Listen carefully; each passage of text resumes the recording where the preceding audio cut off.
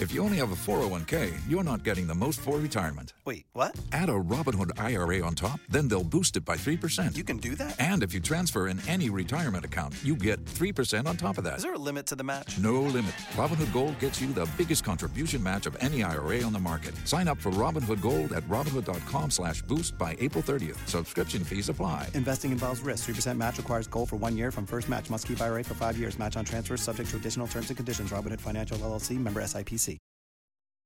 Time 8:41, and we have our Washington correspondent Jared Halpern on the line. And what a crazy day it was in a Delaware courtroom as a judge refused to rule on a plea deal that a lot of people thought was a done deal going into it yesterday, Jared.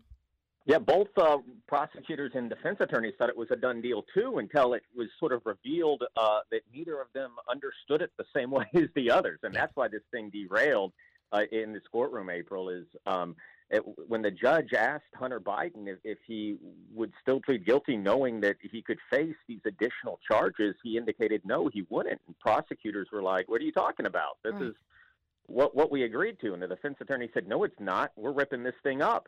And so the two sides had to get back together to kind of renegotiate how the immunity side. In other words, when you plead guilty to crimes, in this case, 2 tax misdemeanors, the understanding is generally you're doing that to prevent, going to trial, going to be prosecuted on, sometimes more serious offenses. That's kind of the trade-off, right? But in this case, prosecutors said that there are still investigations into Hunter Biden as it relates to some of this income that is connected to the tax side of this, and that could mean additional charges, particularly under FARA, which is a foreign agent registration law that says that if you're doing business on behalf of a foreign government, you have to you have to register with the federal government, with the Justice Department.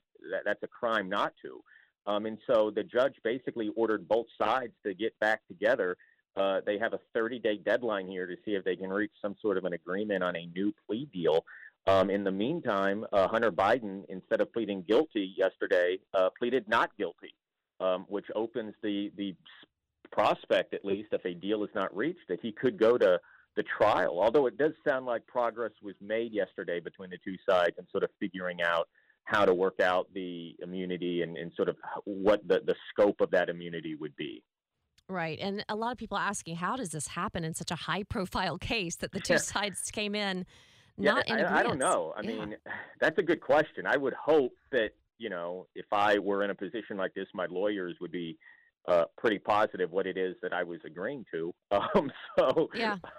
Just wild. Sounds like it was definitely, a misunderstanding in some way. And remember as well that the judge also raised some constitutional questions as it relates to another part of this plea agreement, which set up a diversion program to prevent any sort of charges on this on this gun charge. Remember, Hunter Biden could have been charged with illegally owning a firearm because he was using illegal drugs at the time that he applied for the gun. Right. The judge raised some questions about how that would be handled as well. And so it's clear that both sides are going to have to get back together, work out some sort of new agreement, return to the judge. We understand in maybe a 30-day window or so and see if they can reach a better understanding of what this plea deal entails. Right. Hopefully it goes smoothly next time around. So thanks for your live report. Jared Halpern live in D.C. this morning. WOKV News Time, 8:45.